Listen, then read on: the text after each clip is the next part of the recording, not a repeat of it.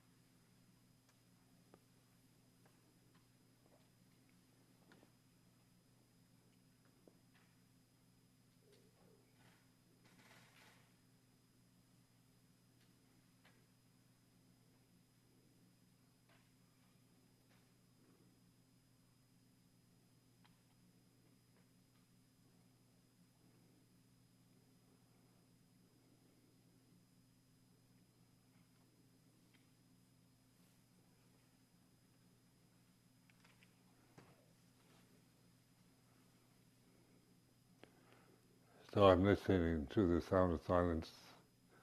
Nothing's coming up.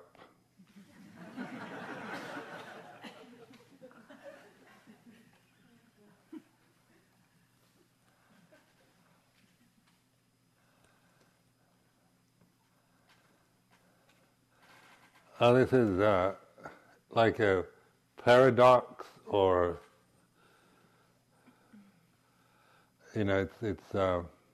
this is one reason why many of us, I think, are attracted to Buddhism, because it offers different ways of looking at the same thing. So, in the dualistic structure of thought, it's usually black and white, good and bad, and then in the more Asian formulas for thinking, it's good, bad, neither good nor bad, both good and bad. I just think that gives much more way of looking, different interesting ways of looking at paradoxes, and that because the thinking process, that's why I keep emphasizing for you to contemplate what thinking is. Not think about thinking, but observe it, what thinking is as experience. Because it is one of our obsessions. We're very much thinking creatures, thinking animals. We're quite clever at that, and we can use logic and reason and complicate everything with our thoughts. Because thinking is dualistic, and that tends to cause increasing complications. It's separative, so when you start separating, dividing into two, then into fours, and on like that, things keep separating, complicating, complexities arise. The more you think, the more complex everything becomes.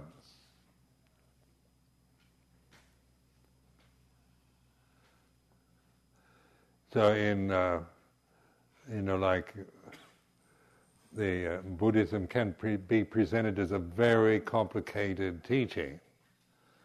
And you look at some of the tomes written on on Buddhism, and you kind of freeze in your tracks because you look at one that's volume that thick, all on non-self. How can you write that many words about nothing?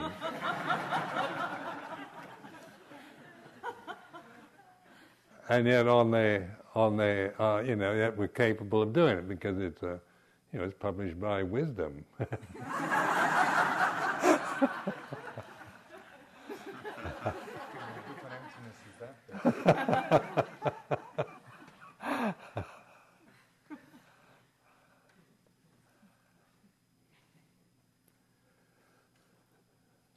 So it's the more and we can create abstractions and theories and thinking is quite entertaining. If you have a clever mind, you can entertain yourself a lot with your clever thoughts and ways of using thoughts and language and writing poetry and whatever kind of creative forms of thinking, original thinking, repetitive thinking, whatever. But thinking is something we learn, something we develop. It's our education. When we start going to school, we acquire knowledge from others. So you learn the ABCs, reading, writing, arithmetic, and all the rest into complicated intellectual developments later on. But so there's nothing wrong with this, and there's not a criticism, but just pointing to that thinking itself is something to really recognize and contemplate without thinking about thinking. Otherwise you'll write one of those thick volumes that nobody will read anyway.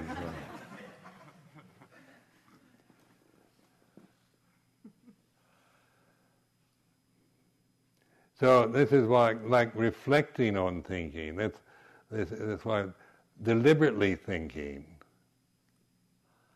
and listening to, watching yourself think, this I found most enlightening for me.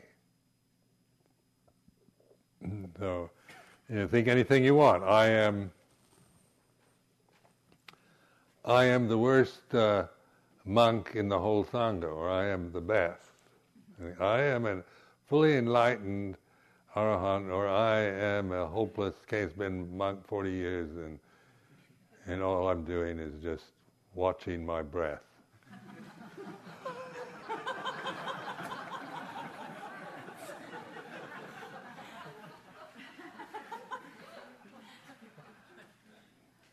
Somebody was saying that they're sitting there and the other day, and the thought pops up in his mind. Suddenly, he starts thinking, said for no reason, I'm Fred Kroll, and it wasn't Fred Kroll.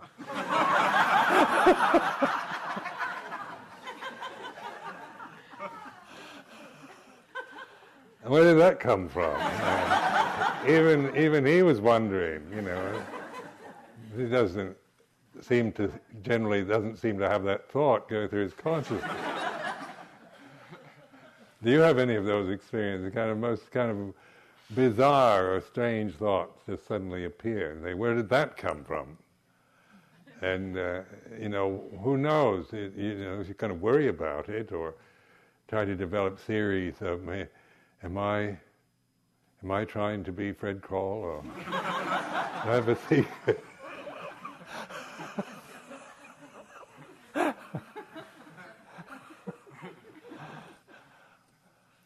And you can suspect anything you want if you're in the mood for doing that. But this is where awareness is recognizing it is what it is. So some thoughts are absolute nonsense in terms of what they're saying. They make no sense, or they're anachronisms. They're in no context, but they just suddenly appear. And then we tend to to have ways of filtering these things out, the bizarre, the unwanted, the kind of illogical nonsense and things, and because we generally, we edit even our thought process.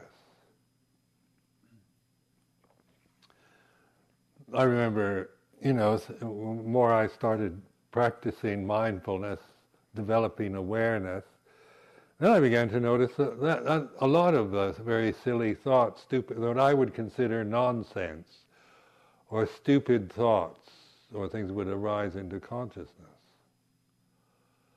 And I wondered why. I thought, why is this, because, for one thing, I would easily make judgments. I think that's a stupid thought. And I don't like to think of myself as stupid, my ego. I like to think of myself as an intelligent person. So probably, these stupid thoughts just are overlooked by, when they come up, because, you have the way of just dismissing information that you don't want. Cognitive dissonance, it's called, where you don't hear anything that you don't want to hear. And this is a problem, I think, with the government.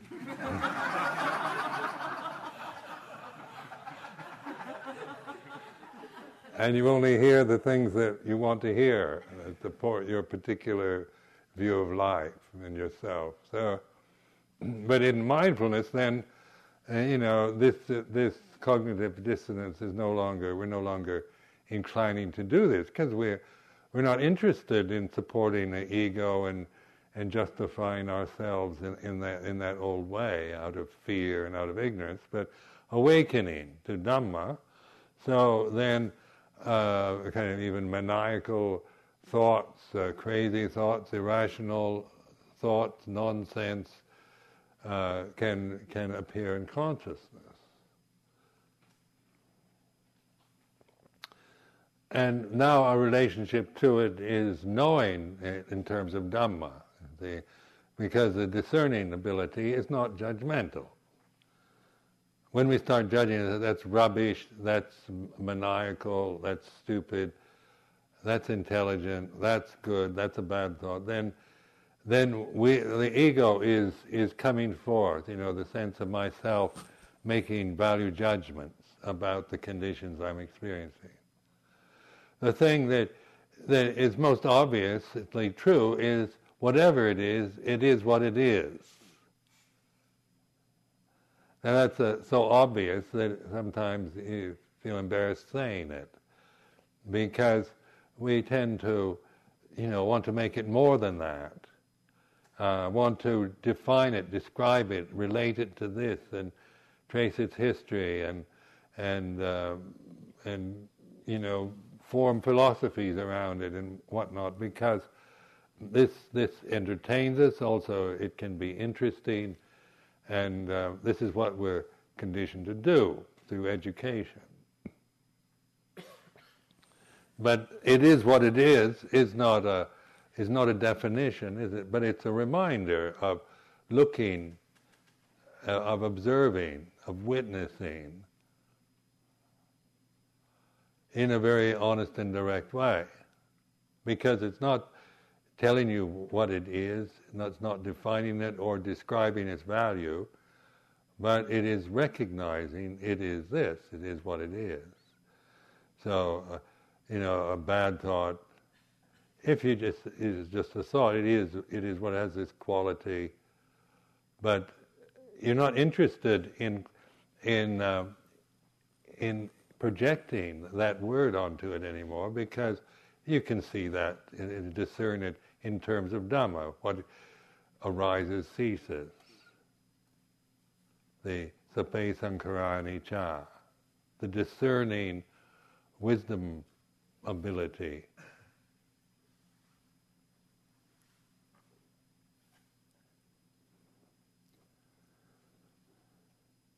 It doesn't mean we're we don't see it, that it can be right or wrong, good or bad, but this isn't what we're encouraging to put our emphasis upon, because with the critical mind, we're always putting our emphasis, we're giving so much significance to the fact that it's good or bad, right or wrong.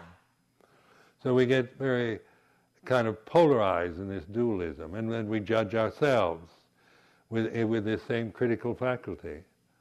So we look at ourselves and we say, I'm good or bad, or intelligent or stupid, or lovable or not, or this is on and on. We evaluate ourselves with this critical mind. But in terms of Dhamma, whatever the qualities or conditions we're experiencing, they are what they are, and our path then of liberation is recognizing this. Whatever way you are, each one of us, has our own karma to work out. We have certain things in common, but so much is quite unique to ourselves. The way our particular memories and emotional habits and physical appearance and so forth is infinitely variable and different. So there's not a point of standardizing this and saying everybody, should. We'd like to fit everybody, to make a clone and have a kind of, a mass production of the perfect woman, the perfect man, where we'd all be perfect. Just try to imagine what that would be like. If we all looked exactly the same, then I wouldn't know, it'd be a totally different world we create out of that. But, why do some people, why are they born with all the assets of beauty and so forth, and others are born deformed? Why do people, why are people black or white or male or female or frail or strong or whatever? These, why are some born disabled, as Down syndromes or with various other disabling diseases and whatnot? Why is that happening? And then, we think it's not really fair. Why, if God really loved us all equally, why didn't He create us all the same? So we're all beautiful, all equally intelligent, clever, and then we never, we could grow old in a much more graceful way without wrinkles or anything.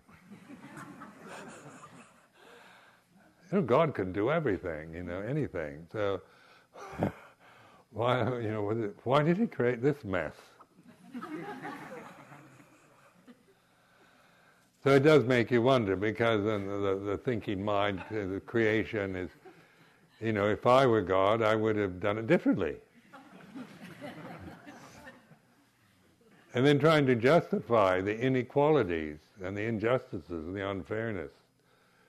How do we justify that? And so then we say, there's no God, don't believe in that. And then we feel we get caught in the opposite of denial, and not really wanting to look at it or understand it.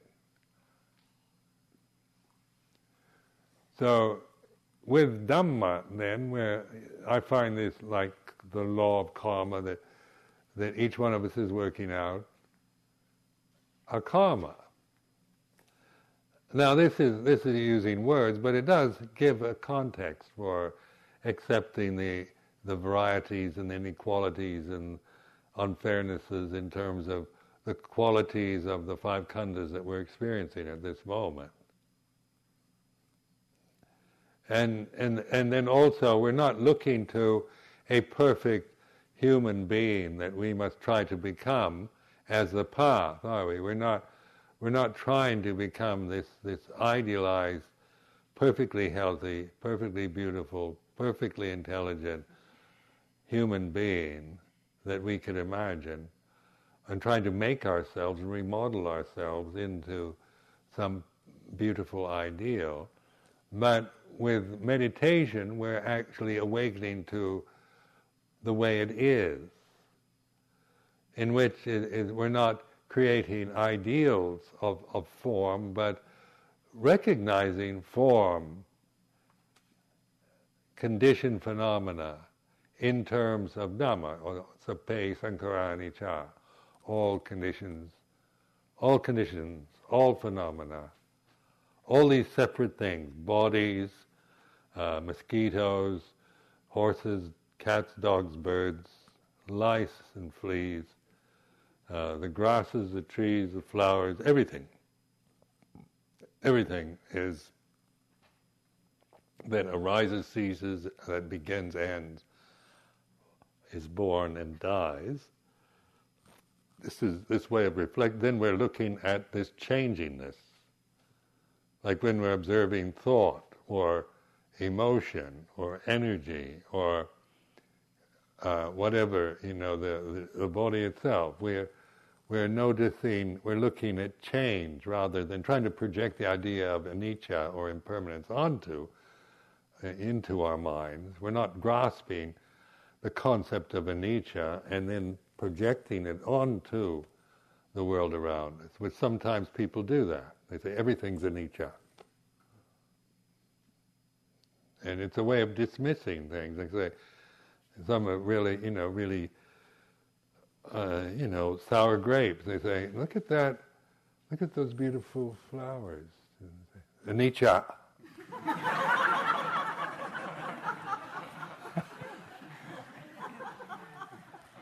They say in a few days it'll all be rotting and stinking anyway. That's projecting, isn't it? That's just grasping the word and then projecting it on. We don't. Those flowers are beautiful. We don't contemplate beauty as experience. We project, if we think we're really good vipassana practitioners, anicca.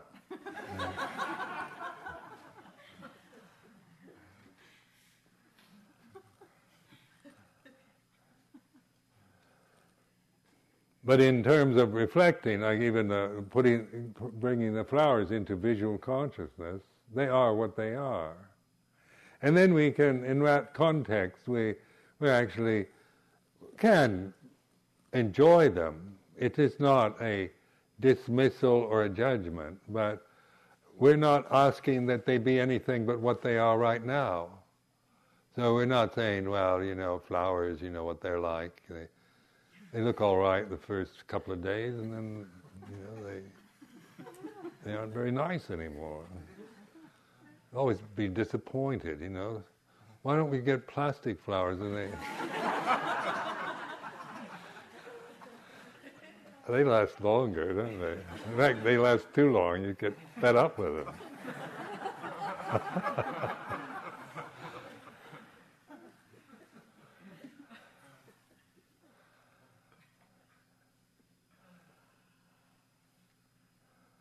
So, in like the way it is isn't meant to be a kind of any judgment, but a receptive ability. So it also brings joy, like say in May in England, when the spring comes. It's incredibly beautiful. Suddenly, all around you are these flowers, and there's these gradations of, starts with snowbells and crocuses, and then daffodils, and then bluebells, and it builds up into, and it's and all these beautiful colors and fragrances. So in contemplating this spring, you see like the colors and I can enjoy the beauty without creating it into some kind of desire. Now this is awareness. Now if I'm just caught in my desire, I see a beautiful flower and grab it, and say, I want this.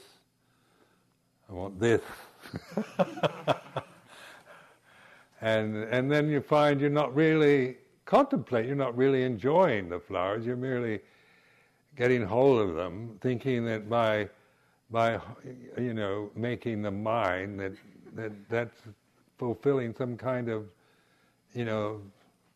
desire of their mind now, and I can look at them, they'll be beautiful, and then when they start wilting and whatnot, then you just throw them out, get rid of them. But awareness includes beauty and ugliness. Like in years ago in Thailand, one time some of the hospitals, they let us go and contemplate autopsies. They let Buddhist monks.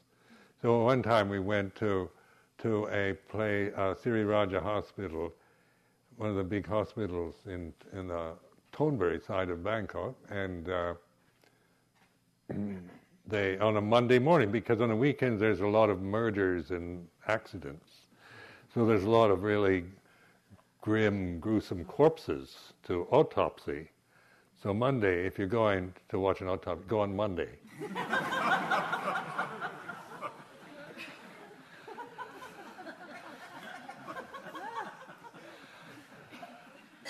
So, this is my ghoulish side.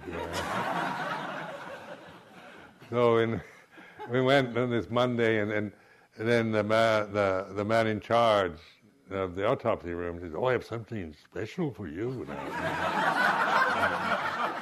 And I thought, what does he mean by that?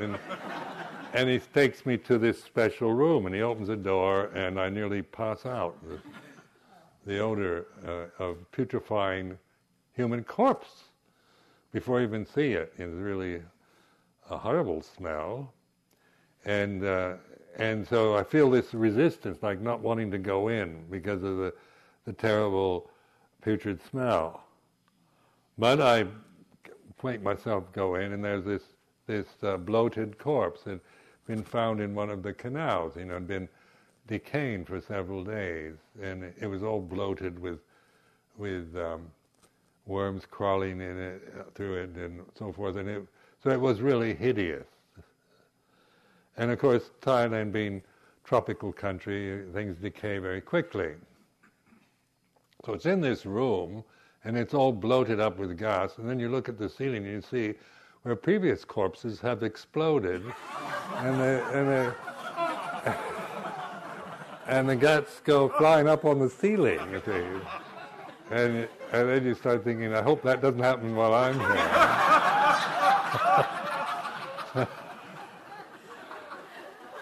But this was a test of mindfulness, because the first reaction was, let me out of here, I don't want to. And then just staying with that, observing this revulsion and aversion to this rotting corpse, I could be aware of this, staying with it, my aversion to it. And after a while, that aversion ceased. I became accustomed to the odor, and then I wasn't being averse to the odor anymore, so I wasn't suffering from the odor. Where when I was suffering, it's terrible, it's dreadful, let me out of here. That's the suffering. The actual odor itself was bearable, and after I stopped reacting to it, then I hardly noticed it. Then the visual appearance of a human corpse. There's something very powerful about seeing a human corpse in that state, because we very seldom get that opportunity. And so it was hideous, it's all grotesque, and that with its bloatedness. You didn't know what age it was. It was a male, probably youngish male, that drowned in the canal. Then after the aversion and the kind of proliferating tendencies stopped, then I began to really observe the decaying process. And strangely enough, I found it quite beautiful, the way nature disposes of things.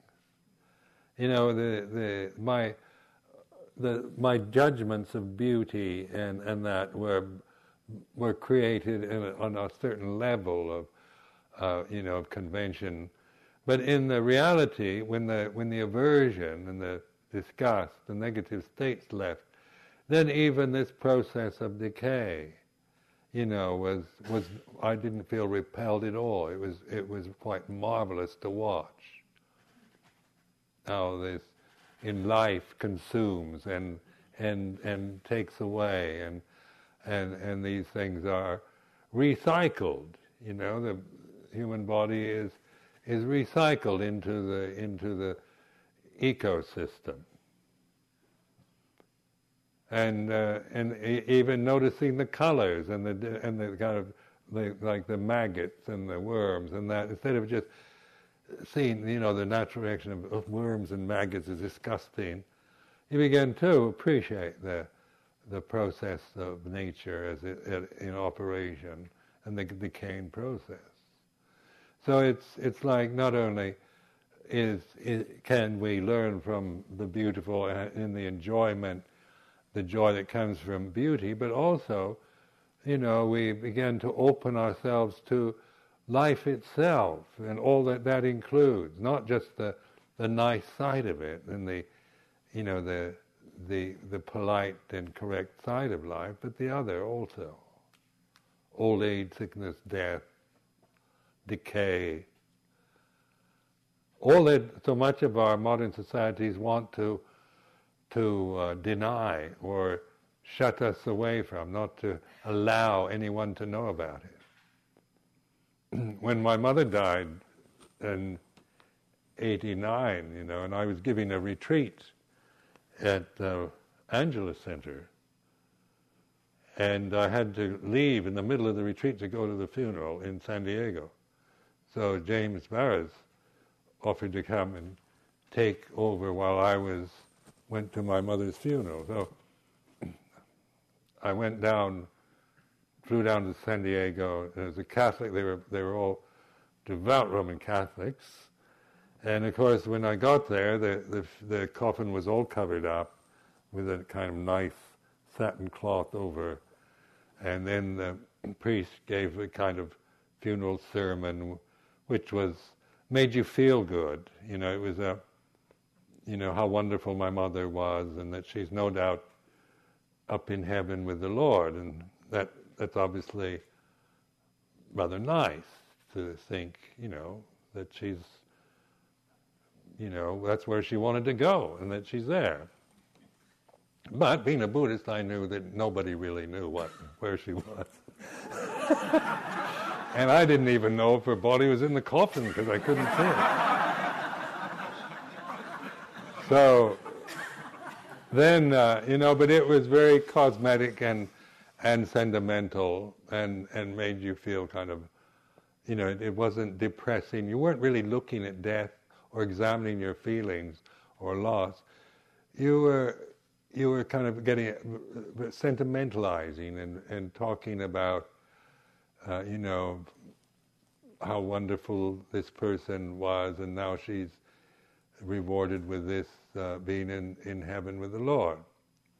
And then we took her her body to the Catholic cemetery in San Diego, and went in procession, and they had it all set up, where the hole was dug, and they had this kind of green false grass over the hole with a contraption over the hole, and then they put the coffin on top of this contraption, and then the priest came, sprinkled water and said a prayer, and they were told to leave.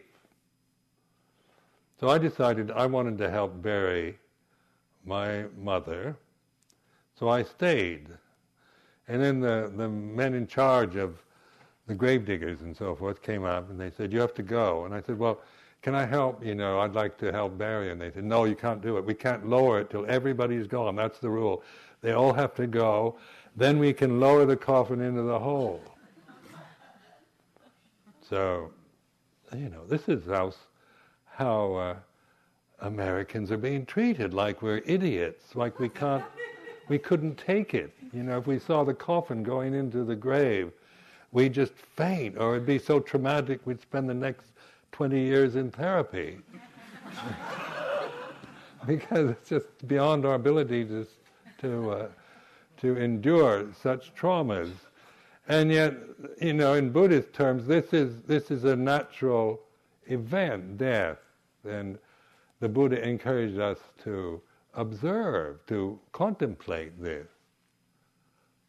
Like a lot of monastic practice is in Thailand is living in charnel grounds or burying grounds. And funerals in northeast Thailand where I live, they're very meaningful because you're actually contemplating what's happened, making it fully conscious. You can actually see the body. And it's not they're not trying to make it look beautiful, so they don't put lipstick and powder on it, and it's just a human body that's dead, and you meditate on that, and then so you're making conscious this reality. Death of the body is like this. Now this is not depressing. This was not traumatic for me.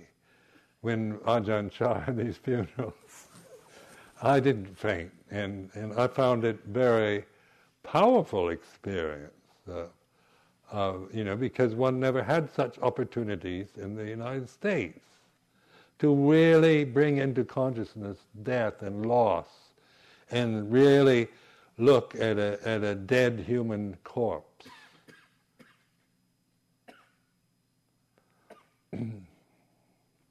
So we live in a society that wants to deny and cover it up and not mention it. It's not polite to even say the word death in public. This is how we develop euphemisms and ways of talking that don't make it so stark, so shocking. But in awareness now, then this awareness includes the whole process, from birth to death, to the peak moment of life, to the best, to the worst, the climb up and the slide down, and the whole lot is reflected on and observed. And in that, then we free ourselves from the fears and the reactions and the projections that we create around the flow of our lives, around our own bodies, around the loss of our loved ones. Because all of us have to experience loss. Everyone, isn't it? You have to see your parents get old and die, and your teachers and your, friends. And at my age, they're dropping like flies. Seemed like when I was young, nobody ever died around me. Now, like in England, all the time there's somebody dying, and we have this temple in Amaravati, Chapel of Rest. I had them deliberately build this chapel into the temple, where we can take the bodies up. When people want to put the body, then we put the corpse into this very nice room. And it has a reclining Buddha engraved in plate glass, huge thing, like the Polonnaruwa Buddha of Sri Lanka. That it was copied that, but engraved into glass, quite beautiful, facing west. So in Buddhist terms, the west is where death takes place, where the sun sets. And then the reclining Buddha is also the dying Buddha, the parinibbana of the Buddha in the history of Gautama.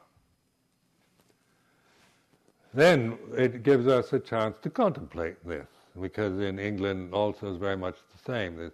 It's all covered up politely and nicely, and euphemisms used, so nobody ever really is reflecting and observing.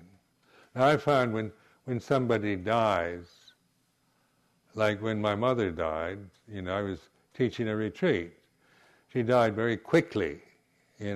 I was with her the night before in San Diego, and she seemed all right. In fact, she and my sister took me to the airport, flew up to San Francisco.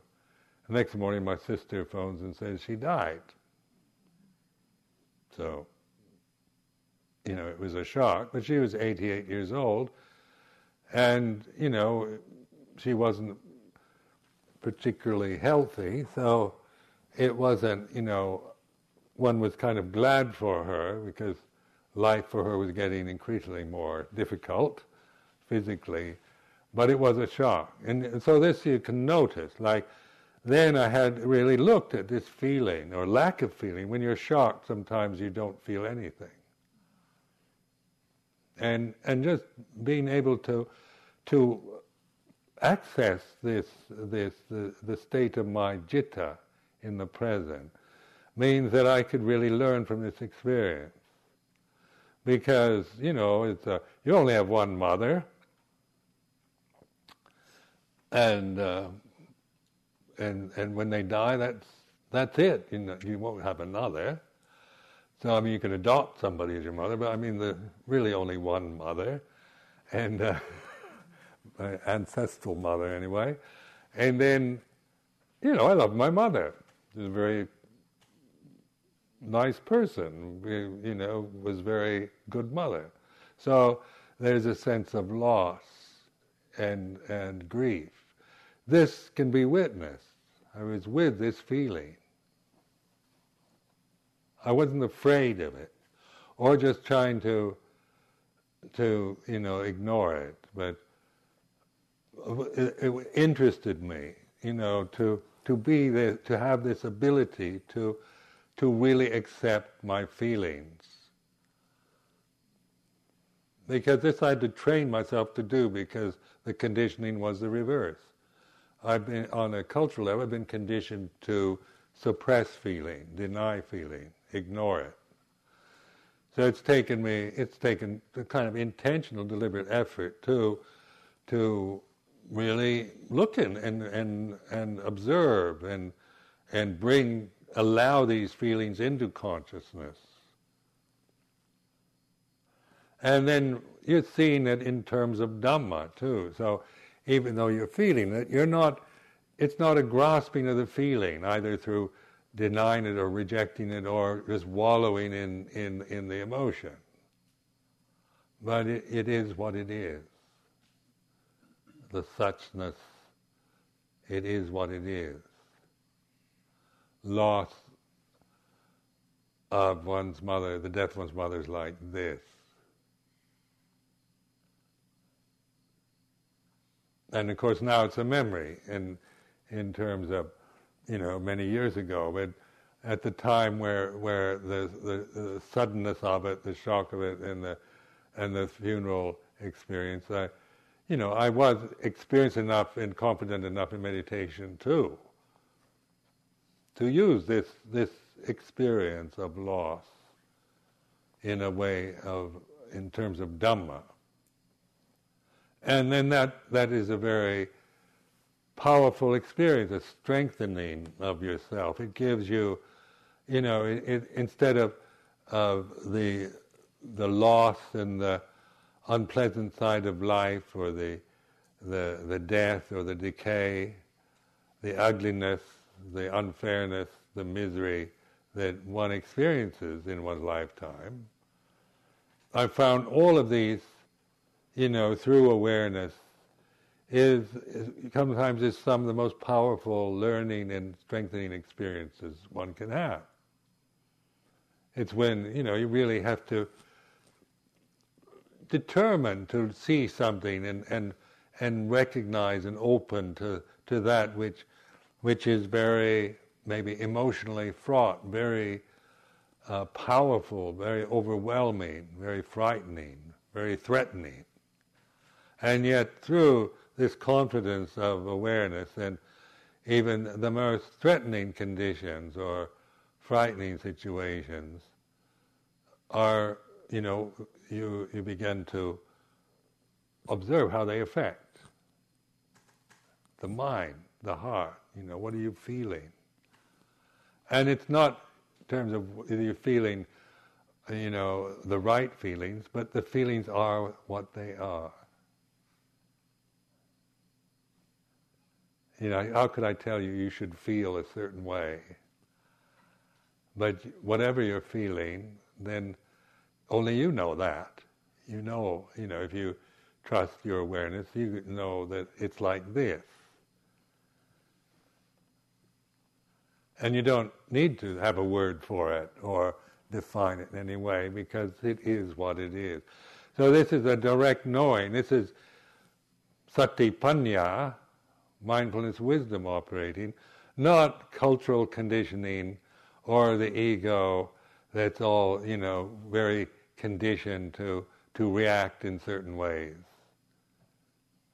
Like cultural conditioning binds us to what, what's allowable, what should be done, what's acceptable to the society, what is punished, what is rewarded. We live in a society that brought up with reward and punishment as our conditioning factor. You're rewarded for being good, obeying the rules, and studying hard, and you're punished for breaking the rules, being disrespectful, and not studying. At least I was. So, from this conditioning process, you learn survival, how to survive in the society. So a lot of effort is trying to make yourself acceptable in a society where you can be punished and hurt and rejected. So polite manners and developing ways of surviving and getting on in the society, being praised and admired, because the other is, we're frightened of the other. But we still, after all this conditioning, we don't know who we are. Am I this nice little boy that's been taught good manners and is socially acceptable because I never say rude words, and I never offend anybody. I'm always, I always do it saying the right thing and acting in the right way. Or the naughty one, the loose cannon. You don't know what they're going to do. You let those into your house, you're in for it, because they might say anything or do anything.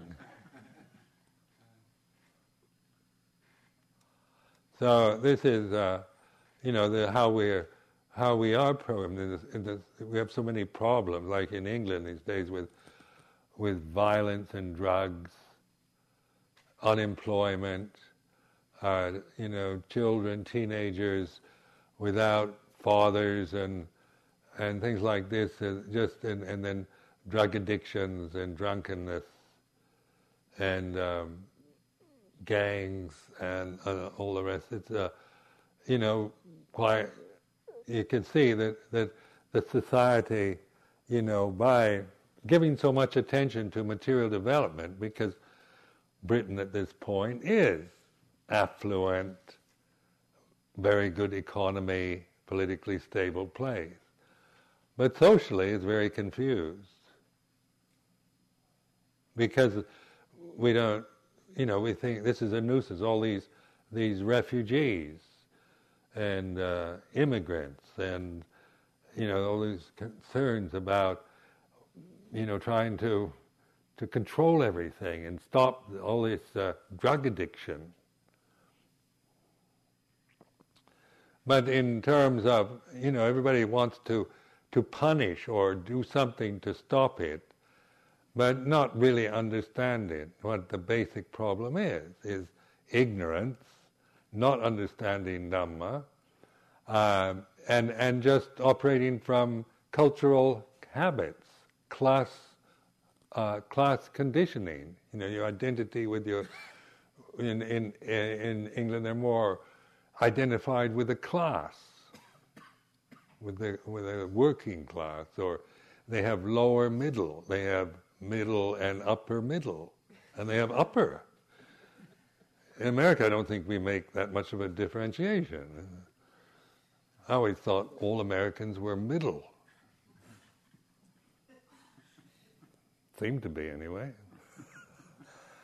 But I don't know what it's like these days, but these are identities, isn't it? What you identify with. Your ethnic group. Your sexuality, you identify with that. Now you tend to hold that identity and fixate on that. So, endlessly we're binding ourselves to these conditions, and we don't see what we're doing.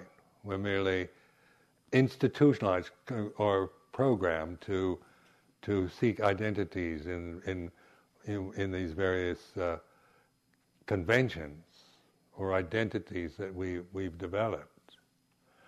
Now, outside of all those identities is the awareness. Now, the awareness embraces all of those. And it's not, repeat many, many times, not a criticism of any of them, it's just they are as they are. Now, it's not making a problem about them, but it's allowing us a view of them in which we know we can free ourselves from attachment, from fear, from identity, from resistance to the conditioned world, both inside our consciousness, inside our mind, or externally.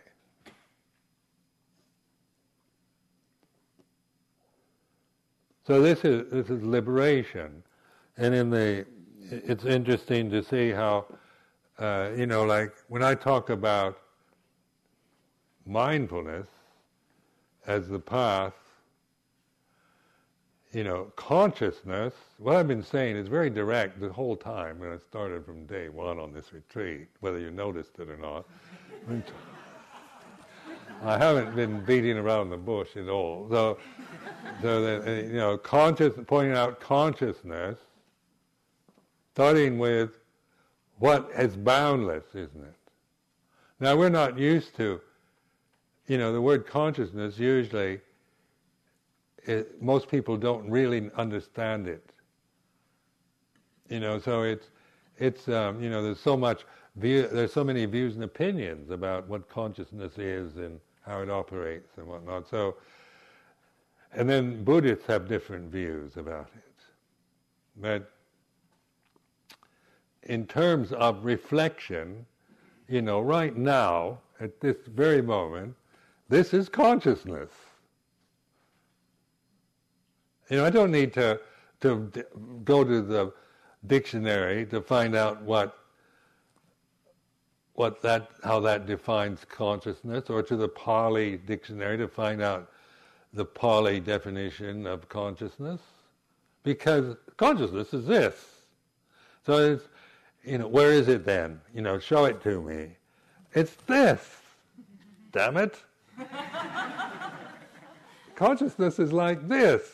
And you can't find it. You are that. Like trying to find your own face. Where is it? I can't see my own face. I don't need to find it, because it's here. And I can see your face. I can't see my own face. Why is that? Why can't I see my own? Take a picture of me, and then I can see a photograph of my face, or look into a mirror. Is that my face? That's a reflection in a mirror. You can poke your finger at it and it won't harm it. You do that to your real face, you can put your eye out.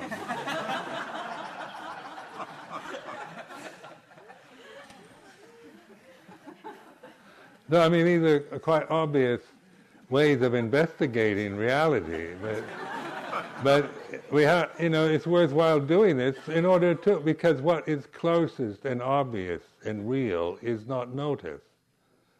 We can live in a totally artificial dream world, abstract ideas and so forth that are totally, out of touch with anything happening right now. So, in awareness, we are not doing that. We're stopping this fantasy life, these delusions, to awaken to the way it is. So consciousness is this. And then this is it is the way it is. To me, this moment, when I'm just aware, then consciousness has no boundary. It's infinite. No, it's immeasurable. In terms of experience now, this moment.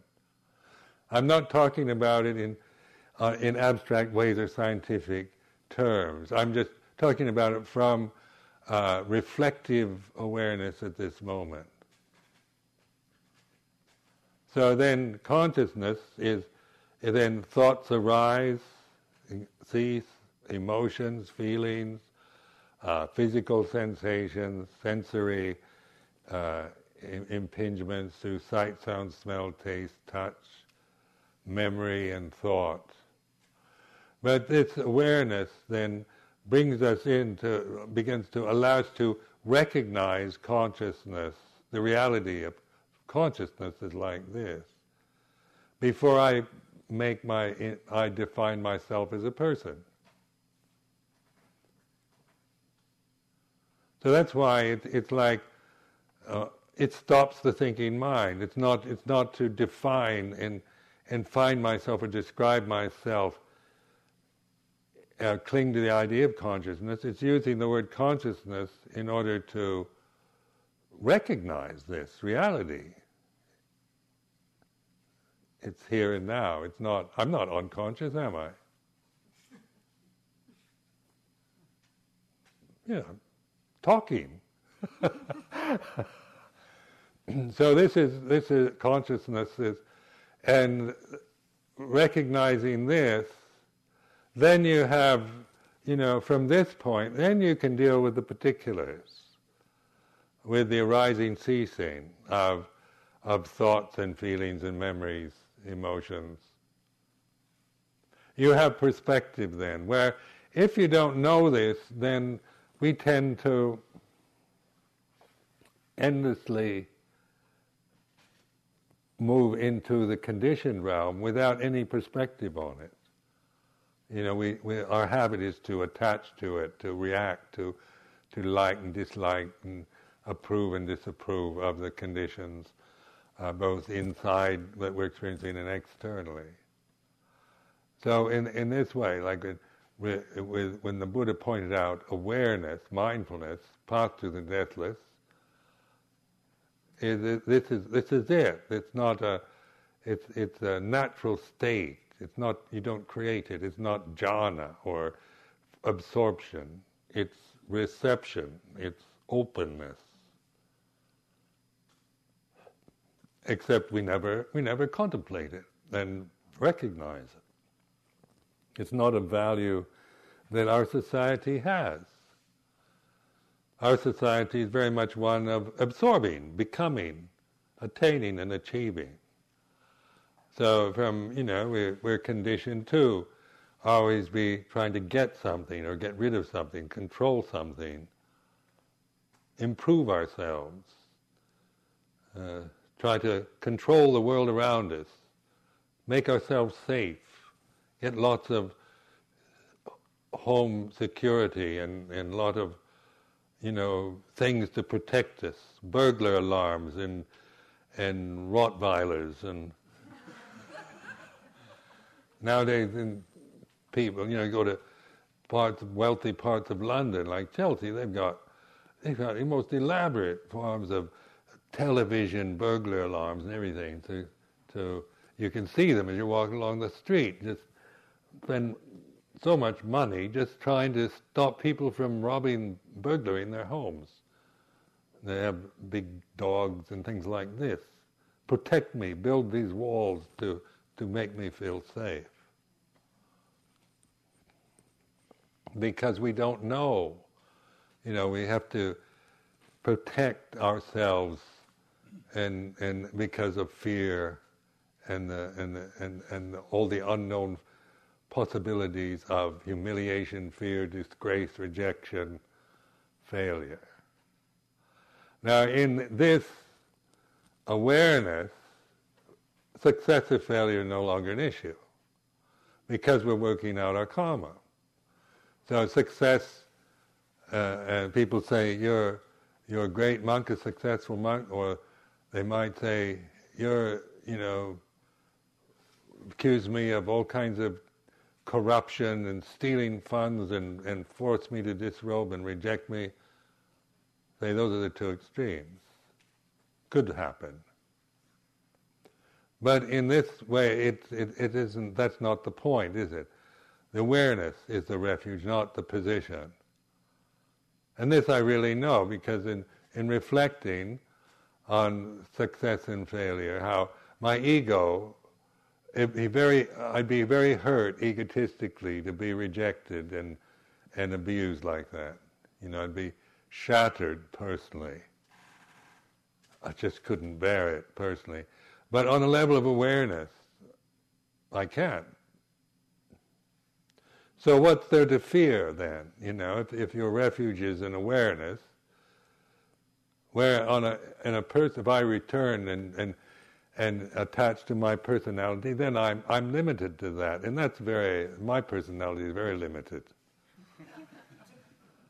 It's not a personality that I trust or that I even like. I don't even like it, but it's the karma that I'm living with. So it's in seeing it, and recognizing it that I learn from it, from both the praise and the blame, success, failure, good health, bad health, happiness and suffering.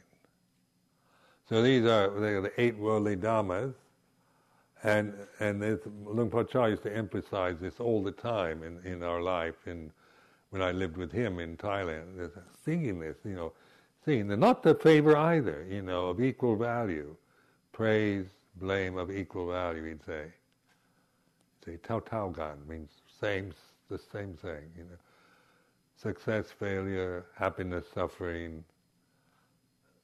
Tao Tao Gan. They all, then don't favor one over the other. Well, this is of course developing upekkha, equanimity, but not indifference, not a kind of blasé, kind of cold indifference to anything, but it's a real engagement, a real profound recognition of the way things are. So it's not to try to blur everything into a kind of, it's the sankharas out there, and I try not to even, I don't want to be attached to any of them. That's being theoretical again.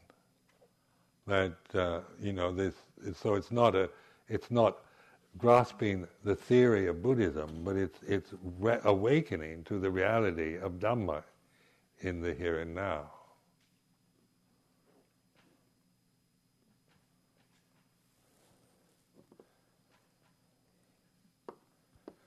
So, that's enough for this evening, some of the notes.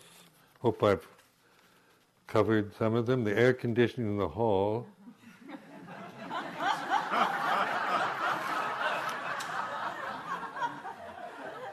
It says, I vote for it, but I'm only one of many non-existing folks. And then on Sound of Silence, quite a few. And then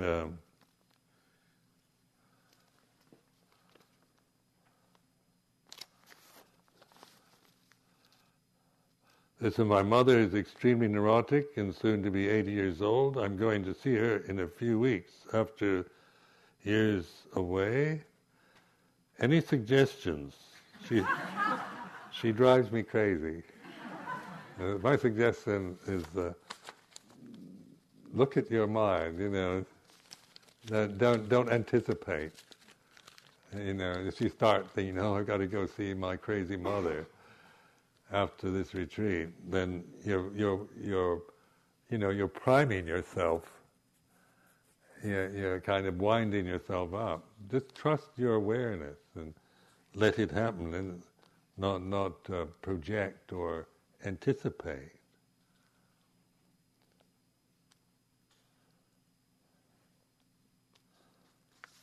Then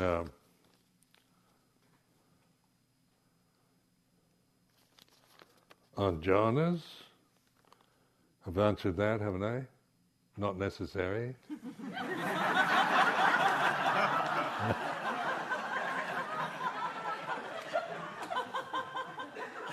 Here's one. I've been a closet and weekend tobacco smoker for years. It is a great pleasure to smoke. What do you think about this behavior? I don't think about it.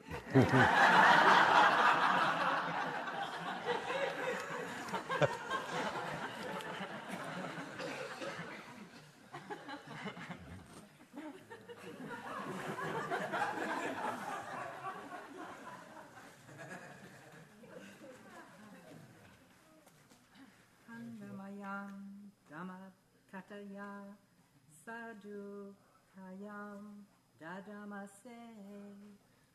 Sadhu, sadhu, sadhu, anmodanami.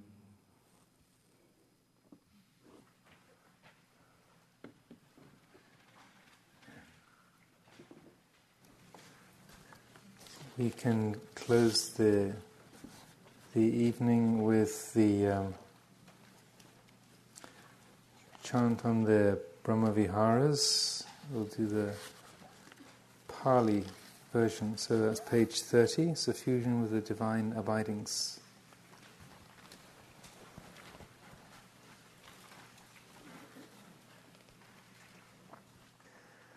Andamayang chaturapamanya basanang karomase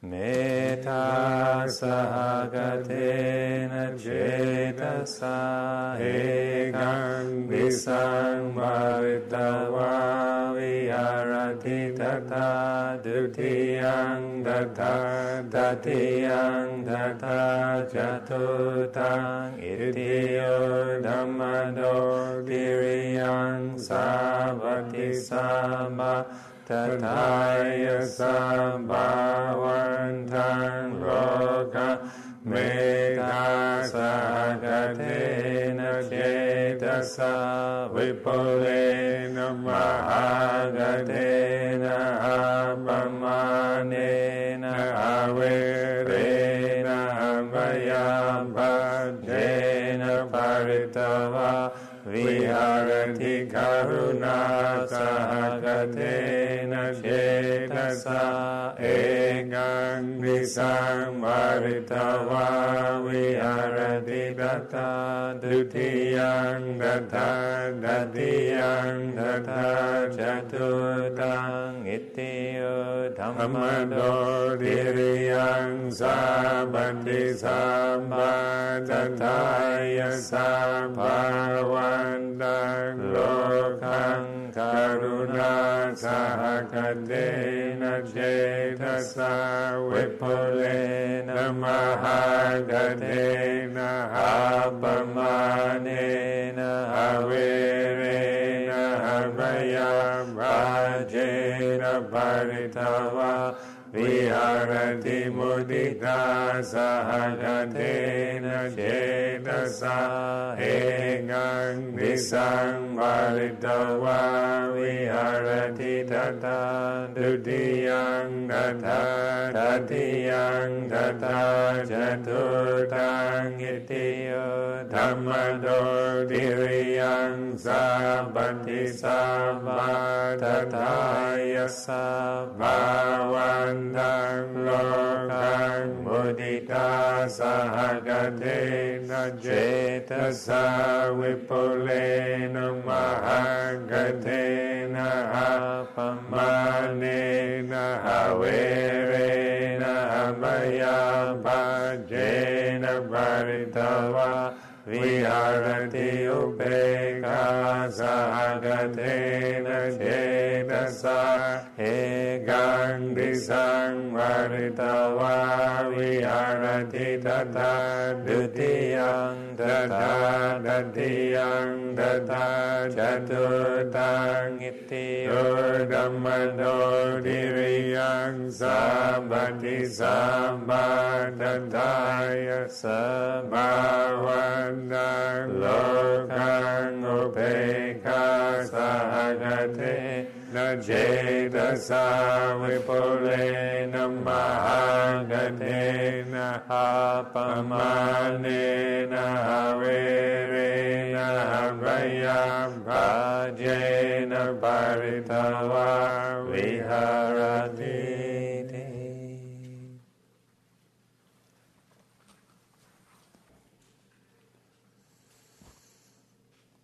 The Lord, the perfectly enlightened and blessed One, I render homage to the Buddha, the Blessed One. The teachings so completely explained by him, I bow to the Dhamma. The Blessed One's disciples who have practiced well, I bow to the Sangha.